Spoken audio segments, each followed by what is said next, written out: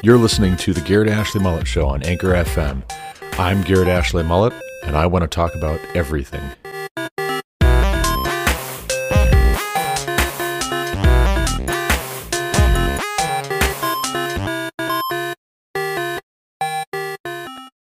Welcome back to the Garrett Ashley Mullet Show. This is, of course, Garrett Ashley Mullet coming to you from Greeley, Colorado for episode 571 of this podcast. Today is Friday, March 3rd, 2023.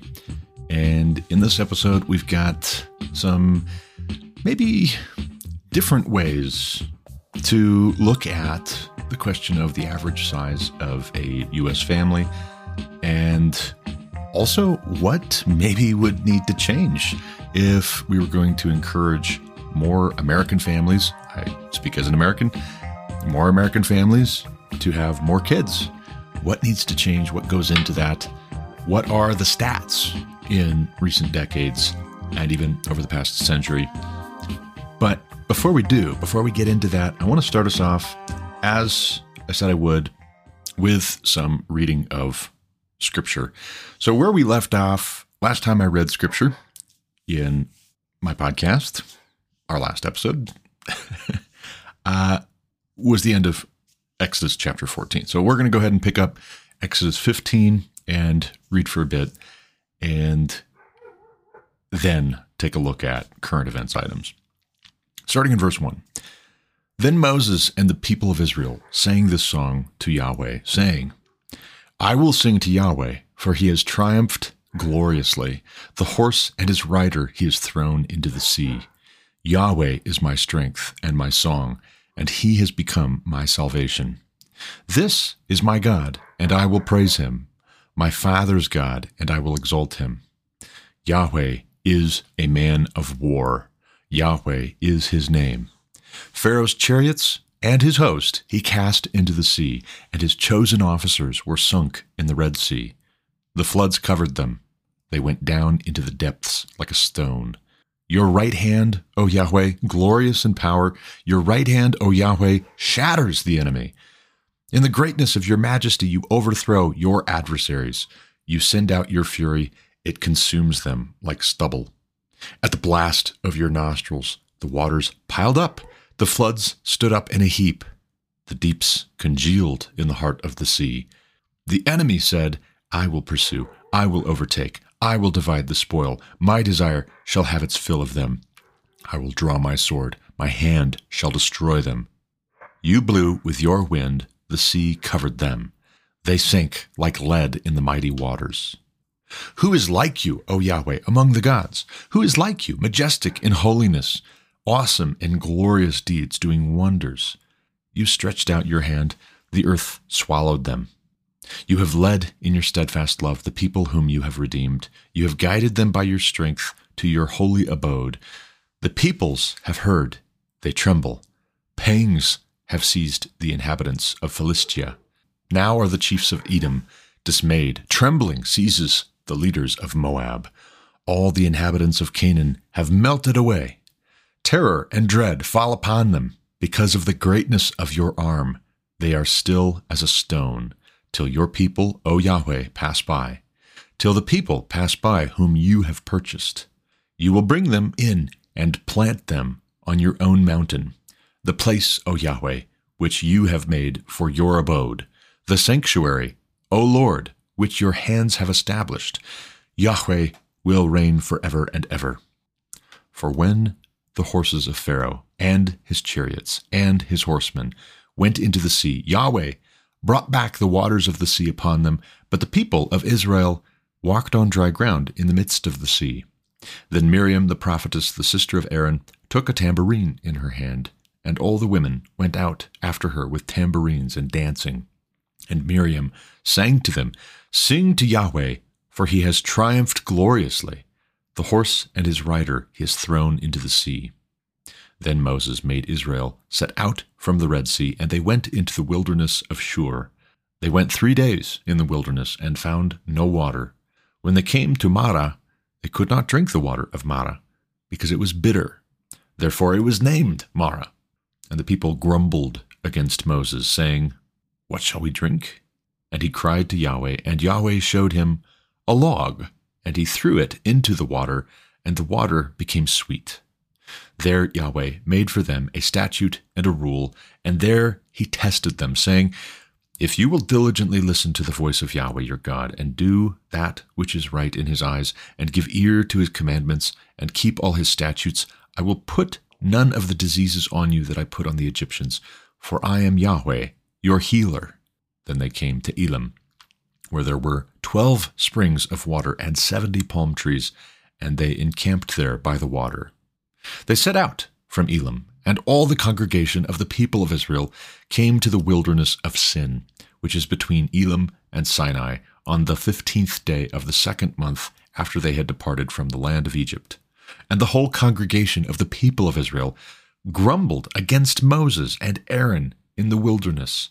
And the people of Israel said to them, Would that we have died by the hand of Yahweh in the land of Egypt, when we sat by the meat pots and ate bread to the full. For you have brought us into the wilderness to kill this whole assembly with hunger. Then Yahweh said to Moses, Behold, I am about to rain bread from heaven for you, and the people shall go out and gather a day's portion every day, that I may test them, whether they will walk in my law or not. On the 6th day, when they prepare what they bring in, it will be twice as much as they gather daily. So Moses and Aaron said to all the people of Israel, At evening you shall know that it was Yahweh who brought you out of the land of Egypt, and in the morning you shall see the glory of Yahweh, because he has heard your grumbling against Yahweh. For what are we, that you grumble against us? And Moses said, When Yahweh gives you in the evening meat to eat, and in the morning bread to the full, because Yahweh has heard your grumbling, and you grumble against him, what are we? Your grumbling is not against us, but against Yahweh. Then Moses said to Aaron, Say to the whole congregation of the people of Israel, Come near before Yahweh, for he has heard your grumbling. And as soon as Aaron spoke to the whole congregation of the people of Israel, they looked toward the wilderness, and behold, the glory of Yahweh appeared in the cloud. And Yahweh said to Moses, I have heard the grumbling of the people of Israel.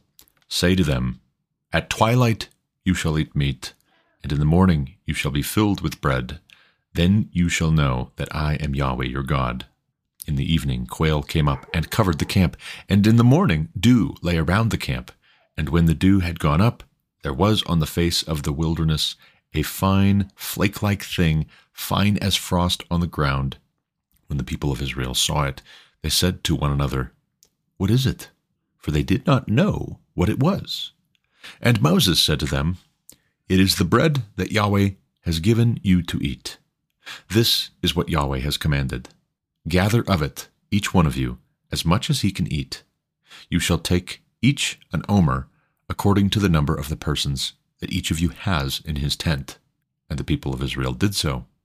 They gathered, some more, some less, but when they measured it with an omer, whoever gathered much had nothing left over, and whoever gathered little had no lack. Each of them gathered as much as he could eat. And Moses said to them, Let no one leave any of it over till the morning. But they did not listen to Moses. Some left part of it till the morning, and it bred worms and stank, and Moses was angry with them. Morning by morning they gathered it, each as much as he could eat, but when the sun grew hot it melted. On the 6th day they gathered twice as much bread, 2 omers each, and when all the leaders of the congregation came and told Moses, he said to them, This is what Yahweh has commanded. Tomorrow is a day of solemn rest, a holy Sabbath to Yahweh. Bake what you will bake, and boil what you will boil, and all that is left over lay aside to be kept till the morning. So they laid it aside till the morning, as Moses commanded them. And it did not stink, and there were no worms in it. Moses said, Eat it today, for today is a Sabbath to Yahweh. Today you will not find it in the field. 6 days you shall gather it, but on the 7th day, which is a Sabbath, there will be none. On the 7th day some of the people went out to gather, but they found none. And Yahweh said to Moses, How long will you refuse to keep my commandments and my laws? See, Yahweh has given you the Sabbath. Therefore, on the 6th day he gives you bread for 2 days. Remain each of you in his place. Let no one go out of his place on the seventh day. So the people of Israel rested on the seventh day. Now the house of Israel called its name manna. It was like coriander seed, white, and the taste of it was like wafers made with honey. Moses said, "This is what Yahweh has commanded. Let an omer of it be kept throughout your generations, so that they may see the bread with which I fed you in the wilderness when I brought you out of the land of Egypt." And Moses said to Aaron, "Take a jar and put an omer of manna in it, and place it before Yahweh to be kept throughout your generations." As Yahweh commanded Moses, so Aaron placed it before the testimony to be kept. The people of Israel ate the manna 40 years, till they came to a habitable land. They ate the manna till they came to the border of the land of Canaan. An omer is the 10th part of an ephah. All the congregation of the people of Israel moved on from the wilderness of Sin by stages, according to the commandment of Yahweh, and camped at Rephidim. But there was no water for the people to drink. Therefore the people quarreled with Moses and said, "Give us water to drink." And Moses said to them, "Why do you quarrel with me? Why do you test Yahweh?" But the people thirsted there for water, and the people grumbled against Moses and said, "Why did you bring us up out of Egypt to kill us and our children and our livestock with thirst?" So Moses cried to Yahweh, "What shall I do with this people? They are almost ready to stone me." And Yahweh said to Moses, "Pass on before the people, taking with you some of the elders of Israel, and take in your hand the staff with which you struck the Nile, and go. Behold, I will stand before you there on the rock at Horeb, and you shall strike the rock, and water shall come out of it, and the people will drink." And Moses did so, in the sight of the elders of Israel. And he called the name of the place Massah and Meribah, because of the quarreling of the people of Israel, and because they tested Yahweh by saying, "Is Yahweh among us or not?" Then Amalek came and fought with Israel at Rephidim. So Moses said to Joshua, "Choose for us men and go out and fight with Amalek. Tomorrow I will stand on the top of the hill with the staff of God in my hand." So Joshua did as Moses told him and fought with Amalek, while Moses, Aaron, and Hur went up to the top of the hill. Whenever Moses held his hand up, Israel prevailed, and whenever he lowered his hand, Amalek prevailed. But Moses' hands grew weary, so they took a stone and put it under him, and he sat on it, while Aaron and Hur held up his hands, one on one side and the other on the other side. So his hands were steady until the going down of the sun, and Joshua overwhelmed Amalek and his people with the sword. Then Yahweh said to Moses, "Write this as a memorial in a book and recite it in the ears of Joshua, that I will utterly blot out the memory of Amalek from under heaven." And Moses built an altar and called the name of it, "Yahweh is my banner," saying, "A hand upon the throne of Yahweh. Yahweh will have war with Amalek from generation to generation." Amen. Amen. That, my friends, was Exodus 15 through 17 to the end of 17. We'll pick back up with Exodus chapter 18 when next we continue. But let's key in on some of the things here. For one, you have the examples, the anecdotes of Israel grumbling against Moses and Aaron continually, repeatedly. After everything they've been through, after everything they've seen, the people of Israel continue to grumble. And at one point, their grumbling is apparently so heated that Moses wonders if they are about to try and put him to death. And the accusations are not meek and mild at all from Israel. They are accusations of bad faith. "You have led us out here to die. Why did you bring us out here?" And I find it fascinating. It's just delightful that the response of Moses is, "You're not grumbling against us." Like, let's just be clear. Take it up with God, right? It's God you're actually grumbling against. I'm just the messenger. I've been telling you what God told me to tell you. I've been doing what God told me to do. If you have a problem with that, your real problem at root is with the God who sent me to you, the God who delivered you out of Egypt. You're really grumbling against him. And that's true. That's true. It's a very important thing that we would recognize that sometimes when we have complaints, those complaints might seem very justified, particularly if we're hangry, right? So there might be a little bit of hanger here, hungry anger here on the part of the people of Israel. If you're thirsty, I'm not getting my food, I'm not getting my water, I'm not getting my rest. That's the real test of where your heart is at. And that also is part of why we fast as Christians. And it's not just Christians who fast, but when Christians fast in particular, we fast in a particular way because that's when it's really revealed what is going on in our heart, where our affections are ordered. Do we love God more than we love food? Do we love God more than we love drink? Do we love God more than we love anything and anyone else? When we feel that what we love in terms of things or relationships is threatened, that's when you find out. Seek ye first the kingdom of heaven and his righteousness, and all these things will be added unto you. Think of the prayer of Solomon later on, well after the events recorded here in Exodus. But think of Solomon praying for wisdom, and God saying, because you have asked for this, I will give you all these other things as well. This is a recurring theme with God. He wants obedience rather than sacrifice, because sacrifice sometimes can be a cover for sin. And I say that, and you might say, well, no, duh, Garrett. But I mean, think of indulgences in the Middle Ages. Think of what really riled Martin Luther in the first place to launch the Protestant Reformation. The calls to Rome for repentance. It was the preaching of Tetzel regarding indulgences. And it was such a mercenary thing that people were buying indulgences in advance of committing sins that they wanted to. So it was premeditated. They were treating grace in a very cheap way. So was the Roman Catholic Church. And that was an abomination. But what is better?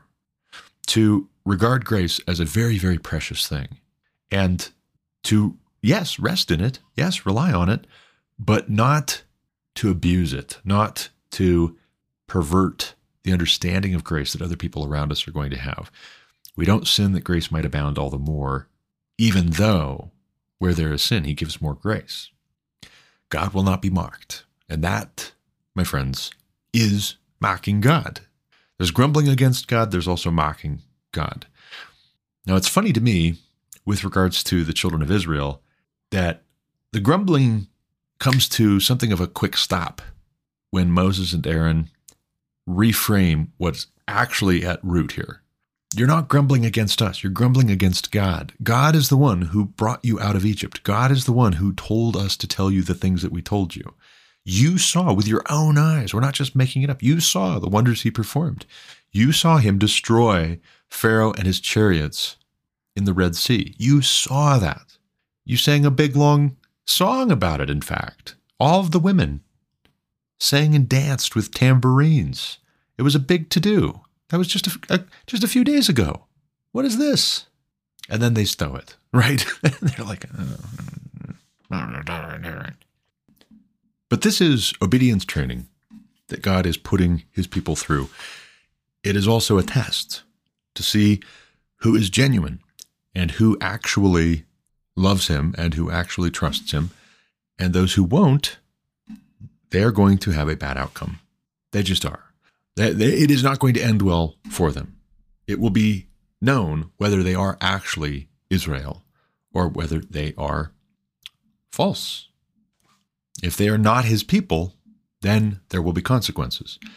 But right now, even those who are mixed in, those who are not necessarily wanting to be his people, it looks like, at every turn, at every challenge, not trusting him, not obeying, alternating between when it's very, very fresh in their minds, his deliverance, singing his praises, and then turning right around at the next challenge or the next test and seeming to have completely forgotten everything that they've seen to this point, everything that they've heard to this point, everything that they've been through to this point.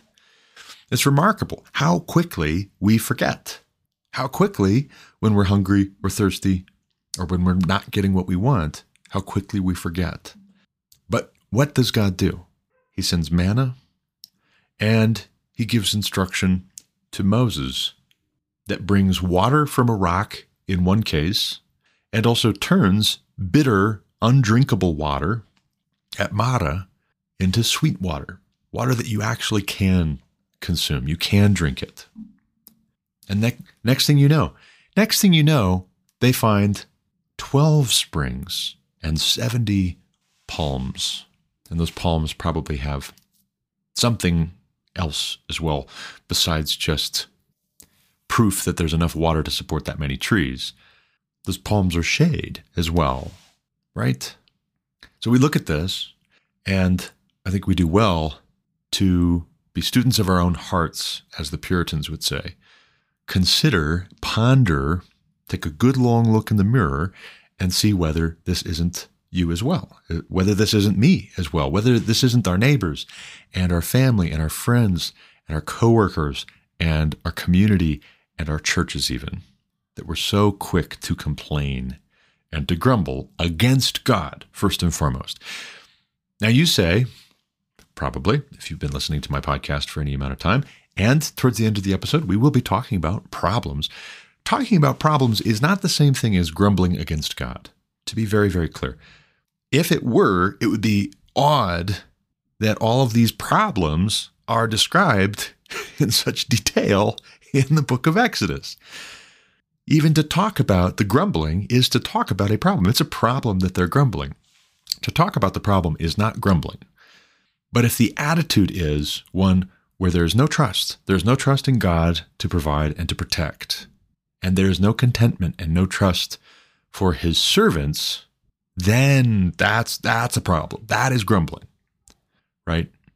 So we have to distinguish these things. You have to be able to talk about such problems in order to put a stop to the grumbling, whether because there is something you can do that you should do, or whether because you need to keep silent and watch what the Lord is going to do on your behalf for his name's sake, to fulfill his promises. I also find interesting not just the food and water and shade and the grumbling, these practical problems, very, very practical problems. I also find interesting the battle between Israel and Amalek. And you might say, I've never heard of Amalek. And I would say, well, it looks like God kept his promise. That's what I conclude. I will utterly blot out the memory of Amalek from under heaven. Well, except in your word, it would appear so. It would appear that we are not talking about them and we don't know much about them. And for all we know, they were really strong and powerful at one time until God wiped them from the face of the earth. And that is a sobering thought.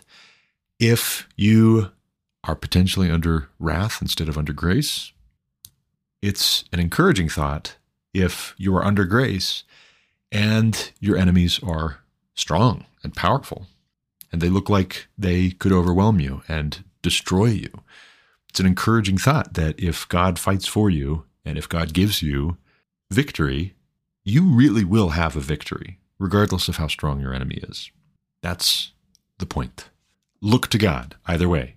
But it's curious, right? It's curious that we have side by side the picture of Yahweh God as provider, food, water, shade even. It's subtle, but it's there. And on the other hand, a protector, protecting his people from Pharaoh and his chariots and his horsemen. But he's not doing everything for them. He does want them to participate. He wants them to go out and gather, for instance. Go gather the manna. Go gather the quail. Also, he wants them to not do any work whatsoever on the Sabbath. That is supposed to be a rest day. He commanded it.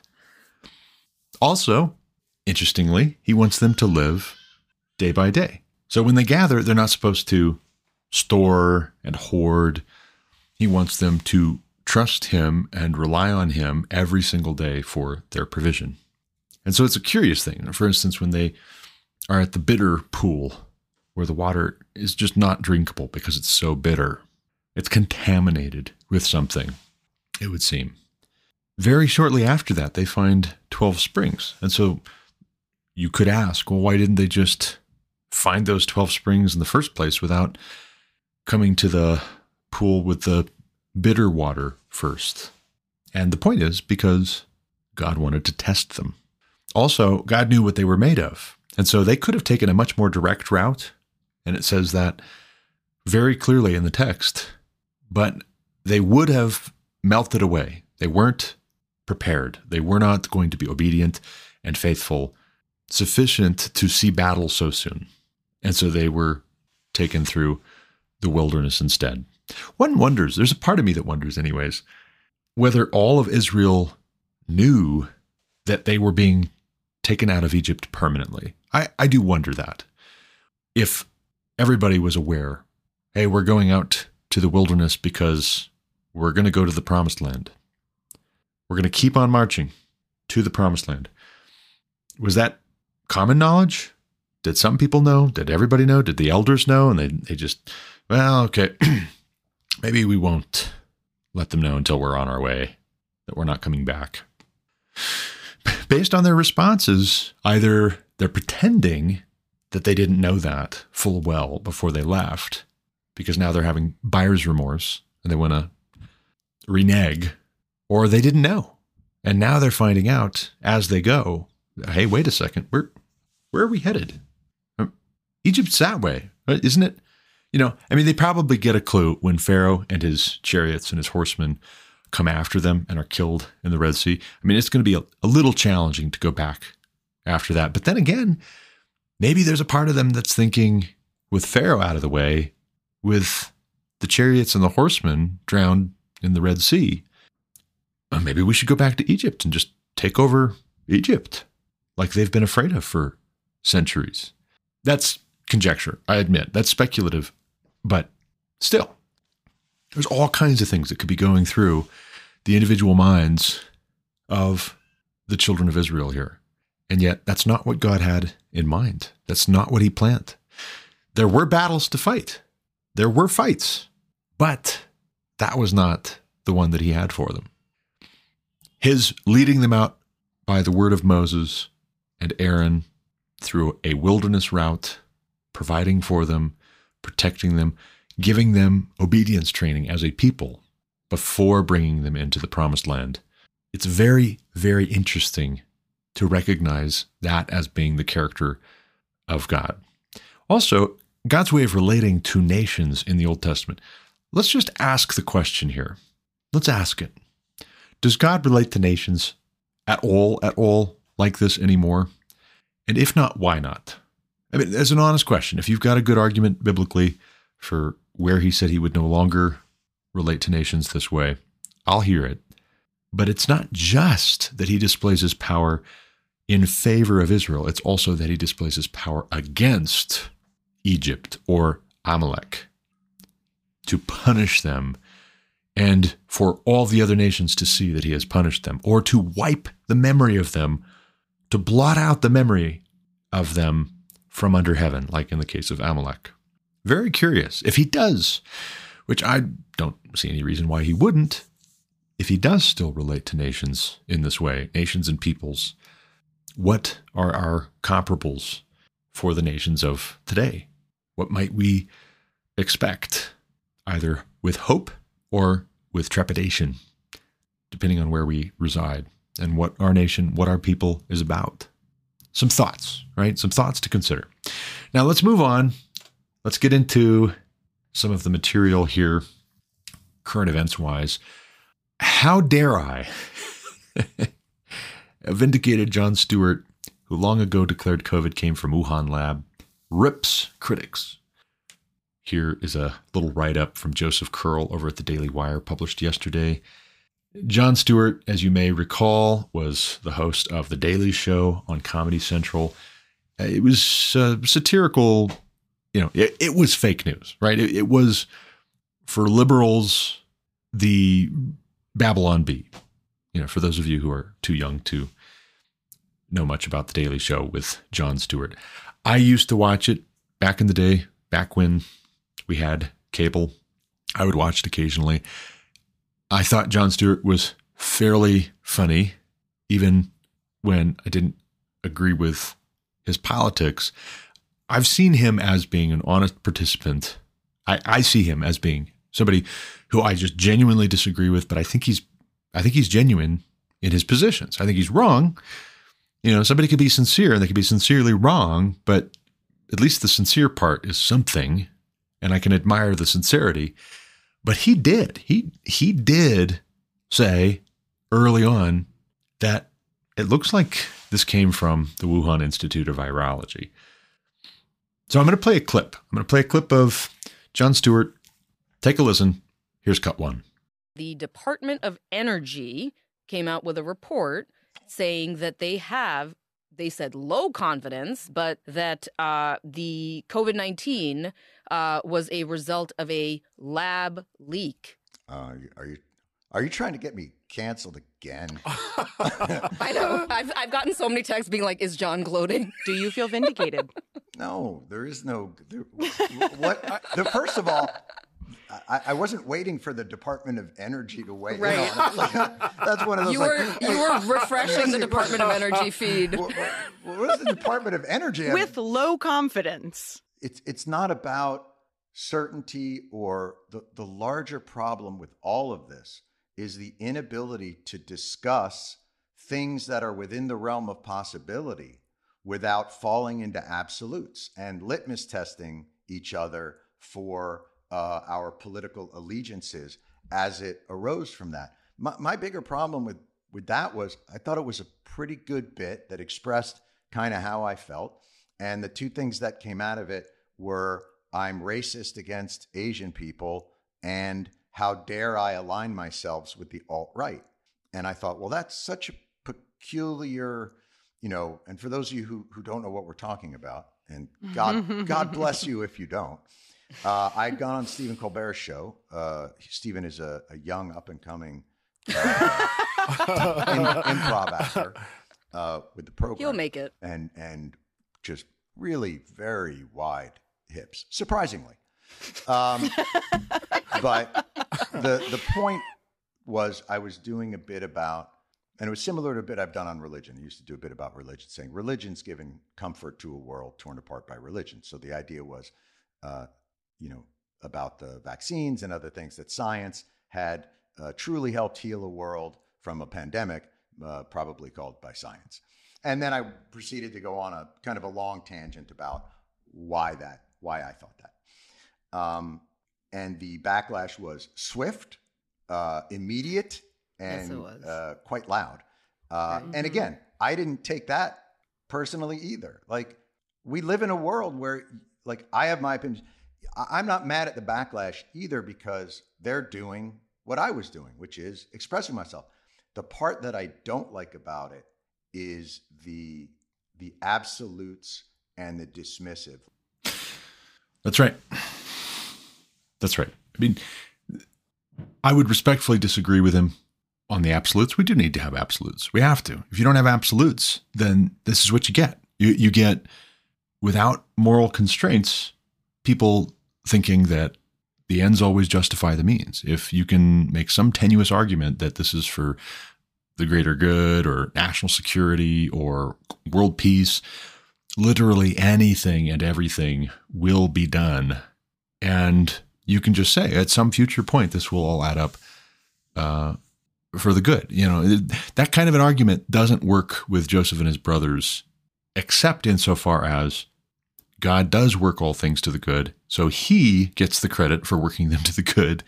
You, if you are being corrupt and wicked, you will get consequences, right? Joseph's brothers did a bad thing, and there were consequences for that. By God's grace, we can endure, but we shouldn't sin that grace might abound all the more. We shouldn't.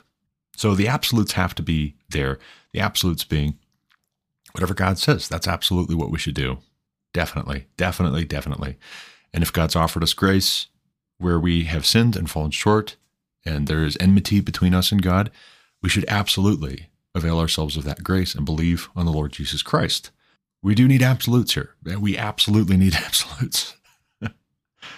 But where there's incomplete knowledge where we're trying to get to the bottom of what actually happened so that we are able to hold our elected representatives accountable, or so that we are able to protect ourselves, humanly speaking, that's when it's a huge problem that to talk about potentialities, the way that Jon Stewart was, the way that I was, the way that plenty of people like us were, was met with so much hostility, so much grumbling.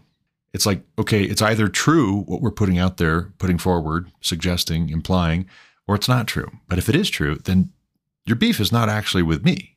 If I'm just telling you the truth, that this is a possibility, your beef isn't with me. Your beef is with that as a possibility that is disturbing, and it really upsets your paradigm. That's really what's causing this tumultuous exchange and reaction from you. Not so dissimilar, and I'm not saying it's a one-to-one, but just in terms of being a student of human nature, being a student of our own hearts, our own affections, also having some familiarity with human nature generally, there are some parallels with the response of the children of Israel when they find themselves wondering where their next meal is going to come from, or what they're going to drink, or when Pharaoh and his armed forces are bearing down on them. Immediately what they want to do is to go back to what is familiar, even though it was bad, even though it sucked. They want to go back to what's familiar because they know what to expect there. They think, but there's no going back. There's no going back. So you get to the moment we're at, and the question should be asked: what would be the proper response moving forward, the proper mentality, the proper attitude going forward? I think that the proper response ought not to be, let's try and pretend that everything's gone back to normal, the way that it used to be. Yeah, it was bad. It wasn't so good, but we know what to expect there. No, there's no going back. There's no going back. But if you want to move forward in a blessed way, trusting God. The current economic environment and forecasting looks pretty bleak. And so you have a lot of people who are having a harder time affording groceries, paying their utilities. You have the people who are in the position of Pharaoh telling the people of the world to make bricks without straw. And there's a kind of contempt there. And they have a very similar attitude towards the people that they rule over to what Pharaoh had when he commanded the Hebrew midwives to kill every baby boy born alive, or when he, that not working, told all of the Egyptians to throw every baby boy of the Hebrews into the Nile. They have a very similar way of assessing and calculating costs and benefits, unfortunately. But here's the silver lining, if you will. If we have some pharaohs type people, and if we have some children of Israel who grumble every time there's a challenge, God is still God. And so what pleased him in all of this that we're reading about in Exodus, and what would please him in terms of our orientation, our attitude, our trust in him? What has he called us to? We are not Israel. I mean, unless you're Jewish, we are not Israel. I'm not Israel, but I am the new Israel in some sense, or part of that, or grafted in as a Christian in Christ, adopted in. So what has God called us to? How is he going to provide for us? How is he going to protect us? How should we be expectant? Also, when he tells us to fight, how should we fight? When he tells us to keep silent and just watch while he fights for us, are we prepared to do that and to be peaceable and to rest that he will do that? These are important things to consider. A strong influence in this whole Jon Stewart, Wuhan Institute of Virology origin story that has played out across American society over the past 3 years. A strong influence is the fear that many have of China, angering China, offending China, fighting more to the point, China. Our leaders are afraid to fight China, and also they're afraid to lose out on access to Chinese markets, both and. I say, even if China is stronger than the U.S., right now or in the near future, or it's close, again, consider God drowning Pharaoh and his chariots and charioteers and horsemen in the Red Sea. If God fights for us, then we can't lose. If God is not with us, then I think we are under judgment. And it's a coin toss. But what will be is exactly what God wants to be. And we should be expectant that he will have some things for us to do, and he will have some things for us to not do accordingly. Now, moving on. Speaking of World War III, Mr. Retrops, not his real name, I presume, over at notthebee.com, published a piece here about a week ago, a little bit over a week ago, February 25th. New study says World War II style rationing of food, fuel, clothing, and other goods is what we need to stop climate change, and it's already happening. Now, there's a clip here. I'll play for you. I mean, I'll pray for you too. It was not necessarily a slip of the tongue that I need to apologize for. I will not apologize if I pray for you. But there's a clip here I'll play for you. This will be cut 2 of Bernie Sanders back in the day speaking well of breadlines and food rationing. And this will give you perhaps something of an idea of what the left is prepared to accept and even embrace here in the United States of America. Like I said, take a listen. Here's cut 2. You know, it's funny, sometimes American journalists talk about how bad a country is because people are lining up for food. That's a good thing. In other countries, people don't line up for food. The rich get the food and the poor starve to death. Envy the country that has heroes, huh?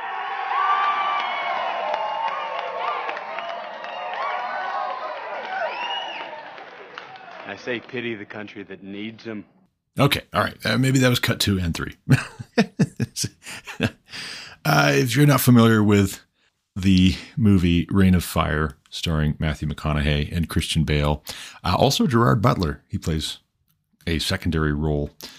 But if you're not familiar with that movie, you should definitely check it out. Great, great movie. One of my favorites. Some might say it is a classic, and by some, I mean myself. I love that movie.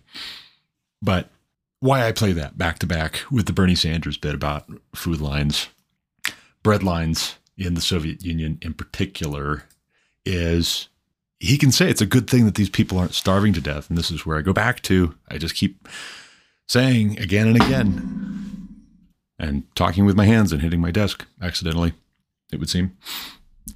The or else is critically important. Wisdom has to do with being able to do compare and contrasts that are meaningful and then making decisions accordingly. Food lines or starving to death, yes, choose food lines. Choose bread lines over starving to death. Food lines or being able to produce your own food in sufficient quantity and also have an income sufficient from doing gainful employment type work that you can just go buy your food in the quantities and varieties and types at the times that you want to from the grocery store. When you compare food lines to that, well, most of us would choose being able to go to the grocery store and just buy what we want and what we need as we need it, as we want it. Again, though, let's loop this in with Exodus. Consider with me the reason why God is giving them a day's worth of manna at a time and then causing it to spoil and to stink and to produce worms if they keep it over until the next day, with the exception being the Sabbath. Consider with me what I said before about that being obedience training for the people of Israel. They are being taught to depend on God so that they obey God, so that they trust God, so that they do what God is going to tell them to do, and they don't do what God is going to tell them not to do. He's putting them in situations where he will fight for them and he will protect them and he will provide for them so that they trust in him, so that they obey him, so that they serve him faithfully. When people put you in a position on purpose, deliberately, to where you are dependent on them for your daily bread, it is exactly the same. It is for the exact same purpose. They are playing God. And beware lest you love this life so much that you would start to worship them and take your cues from them before you take your cues from God, before you worship God. Beware.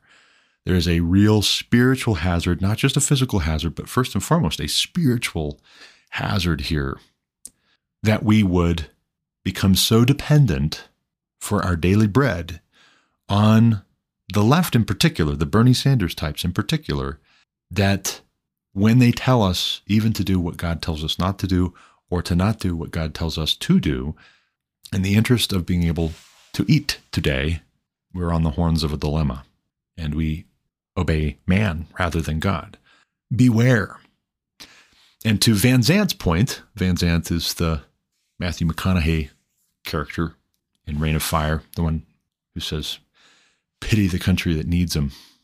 Envy the country that has heroes. Pity the country that needs them. That pregnant pause on his part where the castle full of Brits is cheering and celebrating and drinking and just all so happy that they've been saved by these Americans with their tanks and their helicopters and their guns and their fighting spirit, because you got to have that when it's time to fight.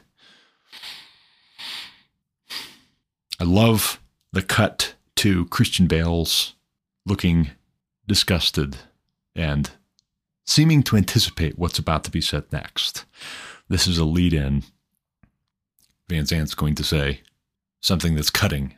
And he's going to try, and he does, to recruit the fighting men from Christian Bale's castle. And Christian Bale doesn't want that. He wants to hunker down. He wants to have a defensive posture. He wants to turtle.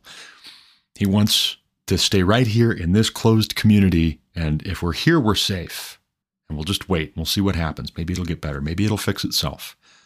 And it doesn't. And they have to go to the heart of where these dragons are. And they have to kill the main dragon, the big dragon that is spawning these other dragons. They've got to do that if they want this to get better. Again, a great, great movie. Fantastic movie. The or else is very important. If the or else is either we stay in this castle, we hunker down, or we die, well, then maybe you stay in the castle. But if the or else is you go out there and you take the fight to the enemy and you take the risk and you engage aggressively or you die, well, when you put it in those terms, people will fight. Men will fight like never before. This is a maxim of strategy that Sun Tzu speaks to. Also, Robert Greene in his 33 Strategies of War speaks to it. We need to know it. We need to be familiar with it. Now I'm going to play, I suppose it's cut 4 at this point, of Alibaba Group President J. Michael Evans boasting at the WEF about the development of an individual carbon footprint tracker to monitor what you buy, what you eat, where you travel, how you travel. Take a listen. Here's cut 4. We're developing, through technology, an ability for consumers to measure their own carbon footprint. What does that mean? That's where are they traveling? How are they traveling? What are they eating? What are they consuming on the platform? So, individual carbon footprint tracker. Stay tuned. We don't have it operational yet, but this is something that we're working on. That was May 24th, 2022, just so you know. More recently, Climate Realist on Twitter, at Climate Realists, tweeted out a article from dailymail.co.uk. Supermarkets ration fruit and veg as shelves empty in supply shortage. Their write-up on their tweet out is supermarkets ration fruit and veg as shelves empty in supply shortage as the limits shoppers to 3 items each as UK farmers switch off greenhouses amid soaring energy costs, and Europe is hit by a perfect storm of growing issues. I am on Reddit, and one of the Reddits that I follow is r/Europe. And there was a post just the other day of a magazine cover all about this issue, this problem. The New European is the name of the magazine, unless this is entirely made up. Supposedly, the New European, issue 331, March 2nd to 8th, 2023. There's a picture of a container of radishes, it looks like. And this is a cartoon, bear in mind. But there's a piece of paper with some writing on it in this container of radishes. And it says premium specialty Brexit variety tomatoes, $79.99. The headline underneath says, let them eat sovereignty. You say tomatoes, we say the Brexit food crisis hasn't even started yet, by Jaunty Bloom. And so I got engaged. I commented and I said, if this is implying that Brexit makes international trade of food impossible, I say that's highly disingenuous and dishonest and misleading. You know what has more to do with it is the EU's climate change policies being leveraged by the Dutch government, for instance, to push thousands of farmers off their farms. What has more to do with it is the situation in Ukraine. But the claim that the UK exiting the EU and opting for a return to national sovereignty, independence, making their own laws, their own rules, self-determination, doing what they believe is best, a move away from globalism, to claim that therefore is the reason why there's a food shortage is highly disingenuous, very dishonest. This is about control. It's about obedience training. And it's about making an example of those who are pushing back on the push for global communism. In the name of world peace, all who object will be silenced one way or another. Moving on. A funnier story in some ways, kind of, sort of. Maybe it depends on your sense of humor. Harris Rigby over at Not the Bee 2 weeks ago published this piece, this story, about a metal detectorist suing the FBI, claiming he reported 7 tons of Civil War era gold that they then proceeded to steal out from under him. Now, apparently this story has been out there for several years, but it's back in the news cycle. And I'm going to go ahead and play another clip, this one explaining what happened here, or what he believes happened here, what he maintains happened here. And you can judge for yourself if this seems potentially credible, totally not credible. Here is cut 5. Take a listen. In the cave, they're mud bits, we call them. They're big ones. You know, I spent 7 years proving that the gold was in the ground. But we have drill bits like this, made up 12 feet long.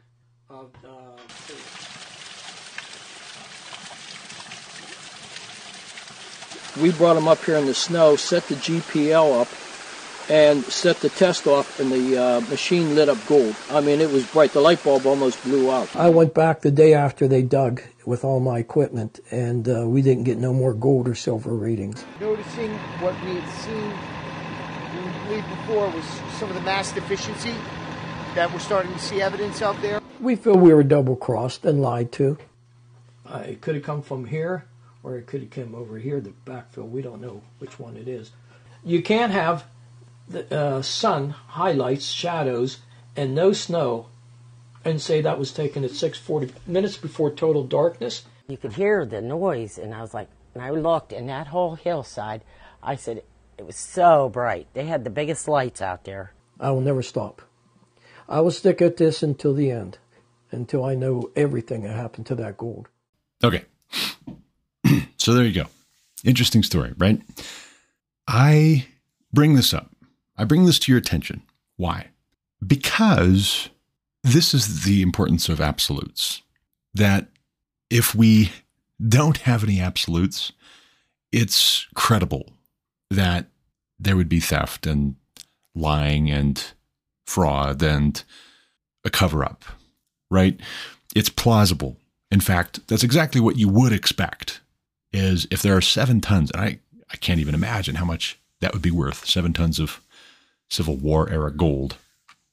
If there actually were that much gold there, and he did find it, and so maybe it's not his, but maybe he gets a finder's fee or he gets credit for it or something, right?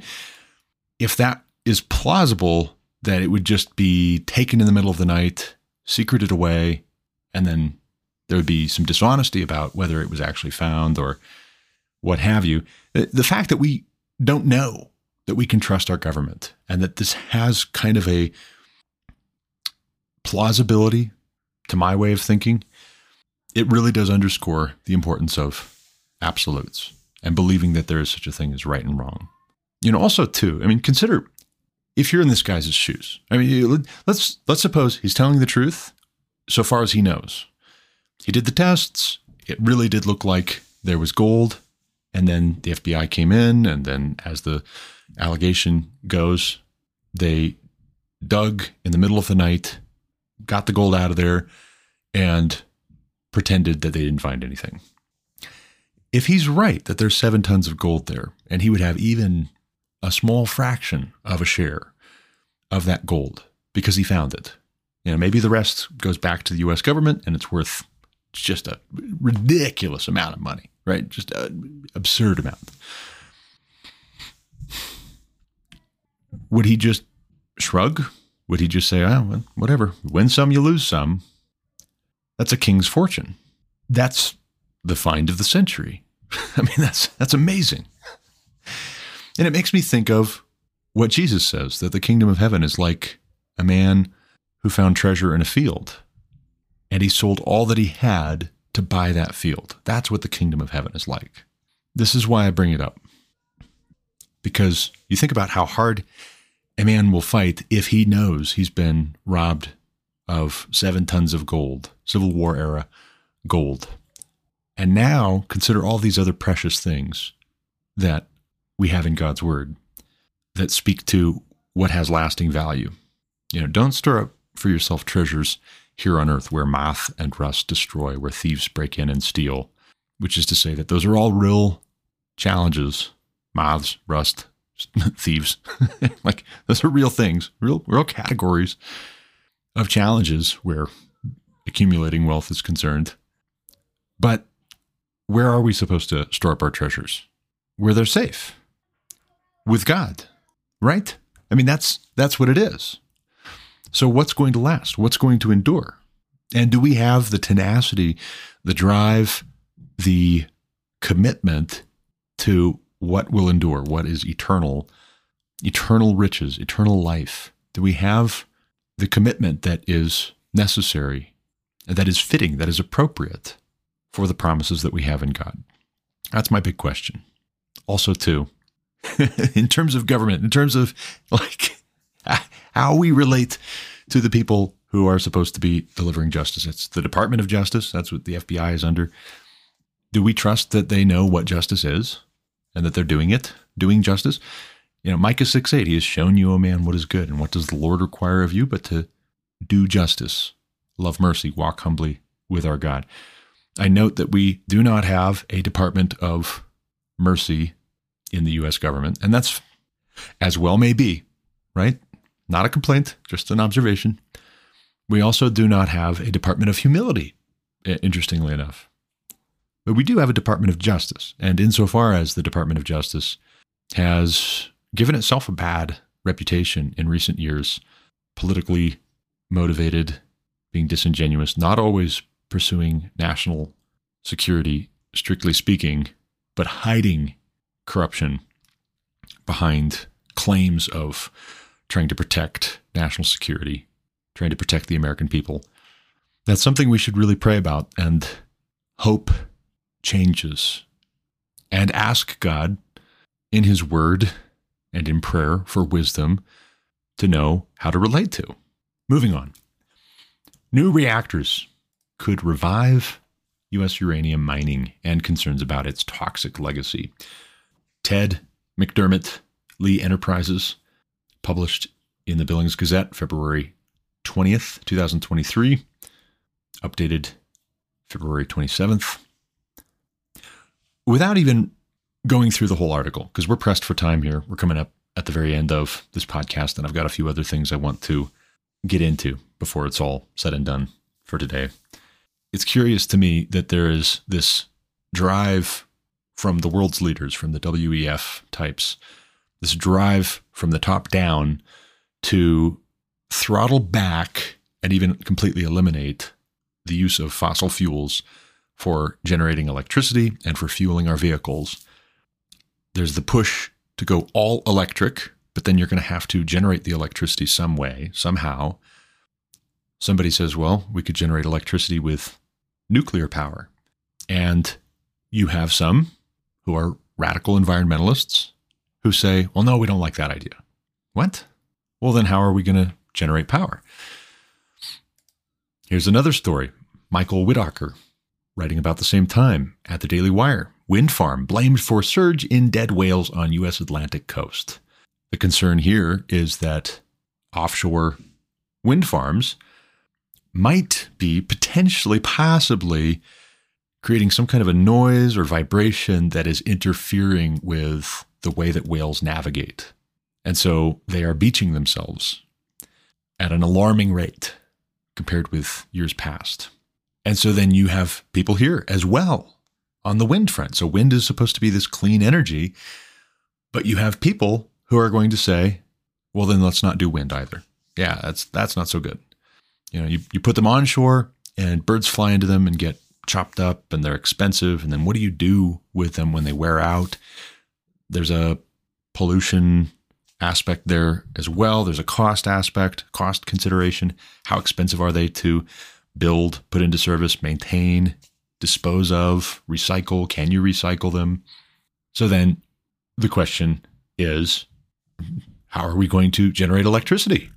You know, what if we don't generate electricity through fossil fuels, oil, gas, coal? We don't generate electricity via wind farms. We don't generate electricity via nuclear power. How are we going to generate electricity? And the frank truth is that there are some who would answer, let's just not generate electricity because of its environmental impact. And then you say, well, what about all the people who depend on electricity? They've electrified their homes. That's how they heat their homes. That's how they heat their food. That's how they preserve their food in refrigerators. That's how they watch TV or use their computer, record podcasts, listen to podcasts. And the chilling possibility for the most radical environmentalists, who I think are just neo-pagans, worshiping Mother Earth and ready to go back to the whole human sacrifice thing to appease the gods, I think the chilling answer is that some of the most radical folks pushing for reimagining, reengineering our economies have in view dramatically reducing Earth's population. And they'll be able to do it if we're dependent on them for food and electricity on a daily basis, except by God's intervention, which, again, going back to Exodus, he has intervened before on behalf of his people. We should hope and pray that he will, if that ends up being what comes next. We should hope that he does intervene on behalf of his people again to protect us, to provide for us, for his name's sake. We should pray in that regard. And we should be expectant. Now, I've got one more current events type story to talk with you about, and then a word or two about something I want to get into in our next episode. So I was doing some research this morning, and I was just curious, what percentage of American households have 8 children? You know, I talked in our last episode about a Texas lawmaker proposing legislation for the state of Texas that would see property taxes brought to 0% for households where there's a mother and a father who are married to one another. They've only ever been married to each other unless one of them was a widow or a widower and they remarried. And if they have 10 or more children, they will pay no property taxes provided those children were born after the man and his wife married. As I said in yesterday's episode, I think it's a great idea. I think that's a fantastic idea. I think that's a battle to fight. Pick your battles. I say pick that one. Pick that kind of a battle if we want to see things turn around and go in a good direction again for the United States of America. And given that this is where I live, this is where my friends and family for the most part live, we should want that. I mean, we should hope for that. We should pray for that. If it doesn't come to pass, then we trust that the Lord knows what's best. But again, I was thinking to myself this morning, I wonder how many households in America actually have 8 children the way that mine has 8 children. My wife and I got married, then proceeded to have these children, and we homeschool, and I'm the sole breadwinner. And I think to myself, if Colorado keeps on trying to go after gun rights and they keep undermining their own power grid and they keep having problems with something as basic as water and food prices and the affordability of housing, maybe Texas, right? Maybe Texas. We'll see. May marks 11 years that I've worked in oil and gas. So I've got quite a lot of oil and gas experience. I've been hit up by recruiters here in the last couple of days for an opportunity with an oil and gas company down in Houston, or based in Houston. I had another call from my brother the other day about a potential opportunity in South Texas, which I'm not too keen on. It would be more of a technician role, as I understand it. So if that doesn't turn into any further conversation, I'm good with that. But, you know, I've got the RMGO legislative briefing sheet here on my desk talking about the revived plans that leftists have been holding near and dear to their hearts for decades in the U.S., embodied in legislation that they are drafting, debating, putting forward, likely to vote on, likely to pass, likely to get signed by the governor of Colorado, that would expand red flag laws, who can file them, raise the minimum age to purchase and possess a firearm to 21, institute a 10-day waiting period on all firearm purchases, ban so-called ghost guns, which I think all guns should be ghost guns. You don't need to serialize firearms. That's an infringement on the Second Amendment. Expand the authority of county commissioners to restrict firearm use in rural areas on rural private property, to where your county could just decide that even if you live out in the middle of the sticks, you're not allowed to go out and do target practice in your backyard. That's what is being proposed and what Democrats in Colorado are likely going to put into state law. That is definitely an infringement on our Second Amendment rights. Absolutely is. They also have something they're calling the Mass Shooting Prevention Act. It would put, according to RMGO, California's ban to shame, and it would put all gun dealers at risk. The big idea would be to try and drive licensed firearm dealers out of the state of Colorado, driving them to Wyoming or Nebraska or Kansas, but not here, because the liabilities on somebody selling you a firearm would be so high if you went out and committed a crime with it that it would bankrupt them. It would effectively ban this legislative agenda of the Democrats in Colorado.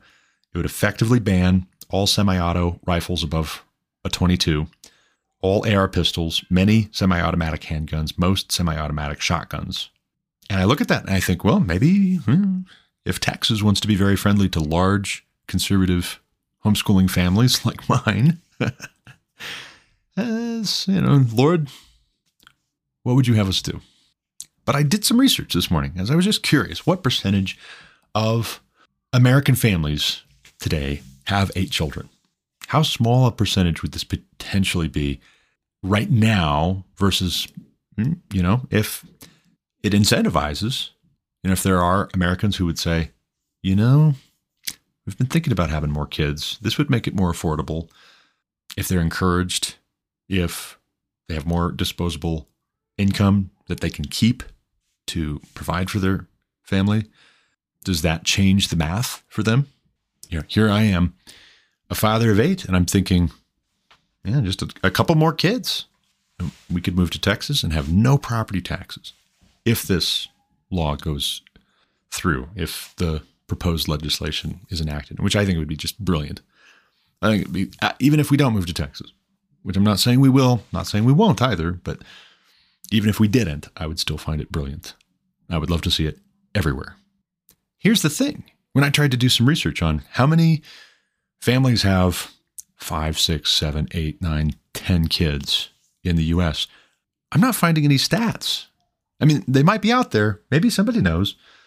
I'm sure God knows, but humanly speaking, maybe somebody's keeping track of that. But what I did find was an article from QZ.com, Quartz, The Decline of the Large U.S. Family in Charts, filed under Things Change. Published October 11th, 2017 by Efrat Livni and Dan Kopf. The featured image at the top is Will and Jada Pinkett Smith and their son and their daughter at some movie premiere, all dressed up, looking very wealthy, very confident, smiling, or else striking a pose in some other fashion. Very fashionable. Underneath the picture, it reads, "The Smiths are a typical American family in one way at least." No, they're typical in a lot of ways. She is going to try and control him. Also, they had an open marriage for a number of years. I don't recall whether they still have an open marriage, but they thought that was no big deal. Also, they bragged about it, like, hey, this is the way that more marriages should be, just open marriages. Then he got in huge trouble for slapping Chris Rock for a relatively minor, comparatively speaking, slight of Jada, as you know, I'm sure, over her alopecia. So her not having any hair, her being shaved bald, that's not okay to poke fun at for a comedian who does that all the time and makes fun of things all the time. That's his job, is to make fun. But if they're a typical American family, ooh, man, there's a lot of problems and where to start. Y'all need Jesus. But this article, it's got a graph, an infographic, maybe you might say, because there's info here and it's a graph. So in that case, shouldn't every graph be an infographic? I digress. The number of her own children currently in a 40-year-old woman's household, 1850 to 2015. I'm looking at this, and from 1850 to 1970, there were households with 40-year-old women who had 7, 8, 9 plus children. You go back to 1850, and it's a sizable number. It's a significant number of households that had 9 plus, 8, 7, 6. Actually, it was fairly even. It was fairly even, the number of households in which a 40-year-old woman had 1, 2, 3, 4 children, 5 children. You see a little bit of a dip, and then 6 and 7, not much less than households with 5. 8 children in a household, a little bit less. 9 plus, not so much below 7. It was much more even. There were big families. There were about as many big families in 1850 as there were families with 1, 2, 3, 4 children, 5 children. 1970 is the last decade where this graph is showing numbers in which you have a recognizable, noticeable amount with 8 or 9 plus. I suppose you could say 8 plus children. 1980, 90, 2000, 2010, 2015, it doesn't even show up. It doesn't even register. That's how small the number of households. That's how few households in America had so many kids. 1980, you see a little bit, just a few, very, very small, barely noticeable, who have 7. 1990, half again, decreased, half as many as in 1980. 2000, 2010, 2015, none. 6, very few. 5, a little more. 4, that's about as big as most so-called large families get in the U.S. I have 8, which is double that. And I'm not saying that everybody should have 8 kids. I'm not saying that. But what I am saying is that it concerns me, it worries me about the future of our country that large families like mine are statistically invisible. That's how few there are.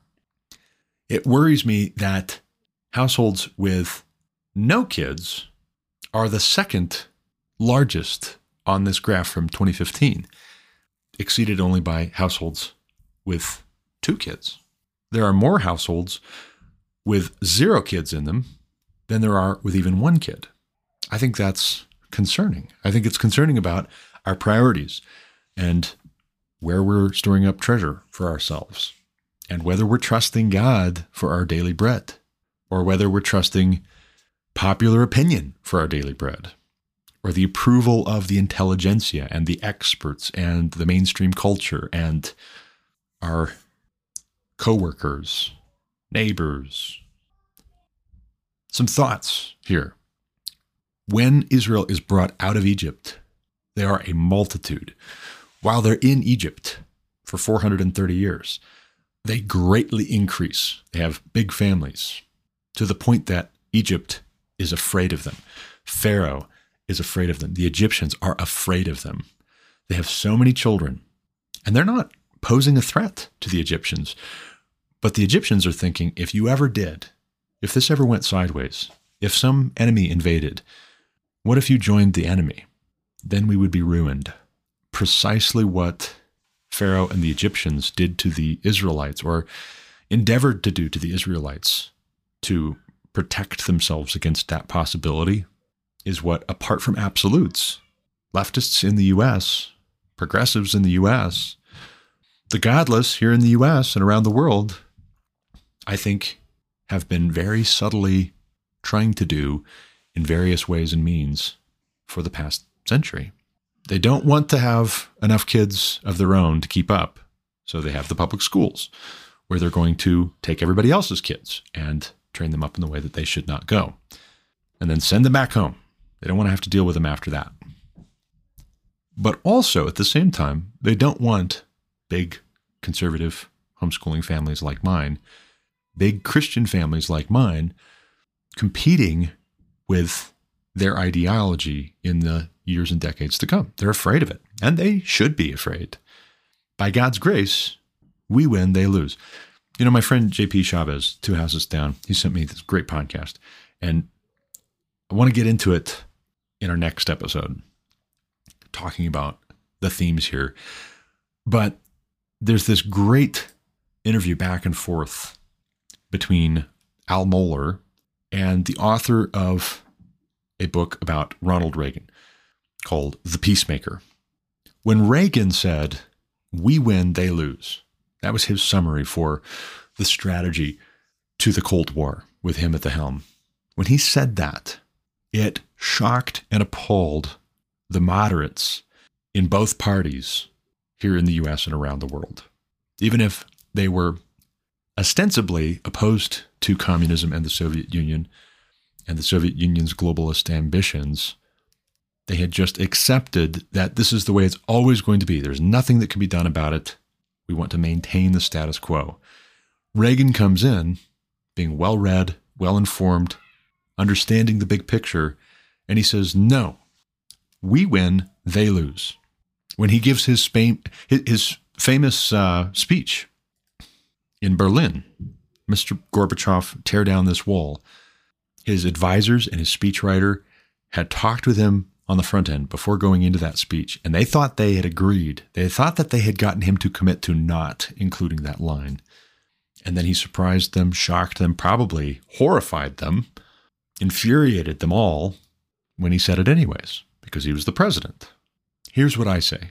As the father of 8, husband to a wife who's homeschooling those 8 children, 7 sons, 1 daughter, by God's grace, we win, they lose. That's the big idea. And we might start acting like it. We might start thinking like it, expectant that if the world stands, we should hope and pray for the fulfillment of Micah 6:8, that would mark our expression of Christian faith, not just in private, but publicly, as a people, as a nation, that would set us apart so that God would bless us, that he would heal our land. That should be our goal, friends, provided the world stands. And if it doesn't, if the world doesn't stand, or if we don't see that in our lifetime, if it's not for centuries that God delivers us, it's at least something to do and keep busy with in the meantime. Unless somebody's got a better idea, let's hear it. But like I said, I want to talk about that more in our next episode. Unpack that. There's a book I want to read now, The Peacemaker, Ronald Reagan, The Cold War, and the World on the Brink. William Inbedin is the author. Also, I want to talk with you about B.H. Liddell Hart's Scipio Africanus, Greater Than Napoleon. I just finished that one up. It was fantastic. It was really, really good. Very interesting. I'm not going to tell you all about it in this episode because we've used up all our time, but I will tell you about it here shortly. And I think you'll be very interested to know about it and to check that one out yourself. It's not a long one, but it's a good one. Now, lastly, another word, a quick update on the recent change where I have put podcast episodes into the subscriber only category. Our next episode I intend to put into that subscriber only category. So if you want to hear it when it very first comes out, you might listen up to how to go and subscribe. So if you go to Anchor FM or Spotify, you will see the about for this podcast includes a link that you can follow. And for 99 cents a month, it's not much. It's just a gesture. Think of it that way. It's a gesture of your appreciation for this podcast. You are, if you sign up, contributing to my being able to pay the costs associated with this podcast. It shouldn't break the bank. You can go and you can subscribe. And I hear that it is a little bit complicated, so I modified and I adjusted it from when I first told you about it, from when I first activated this on Anchor. But you should be able to follow that link, get subscribed. You may have to listen to the subscriber only podcast episodes on Anchor FM or on Spotify. But that is to say, they will be available. You might just check out over there the ones that are marked subscriber only. There's 192 that I've put into that category. The most popular ones I've put into that category. I'm still going to be putting out episodes like this one that you don't have to be subscribed in order to hear and to listen to. And if you're good at quick math, you'll know 571 minus 192. That's roughly 380 episodes that you can still listen to without a subscription. If there's a backlog of episodes you haven't gotten to for quite some time, you can go back if you don't want to pay $1 a month. But if you're listening to a lot of this podcast, then I think you just pay the 99 cents. It's not going to, I feel bad. I feel bad saying this, but then I think the reasons for it being a good idea outweigh the reasons to feel bad. So I'm not going to let feeling a little bit apologetic stop me. There are costs. And like I said, I got 8 kids. I have 8 kids to feed and clothe and house, plus my wife and I. And so $1 a month would be super, and it would encourage me. But like I said, I got to run. That's all for this episode. Do check out some of these links I'm going to put in the description for this podcast episode. As always, thank you for listening. Until next time, God bless. You've been listening to The Garrett Ashley Mullet Show on Anchor FM. For more content like what you just heard, subscribe to this podcast on Apple Podcasts, Google Podcasts, or Spotify. Also check out thegarrettashleymulletshow.com to subscribe to email alerts when new episodes are published. As always, you can reach me with any comments, questions, complaints, objections, or insights at garrettashleyMullet@protonmail.com.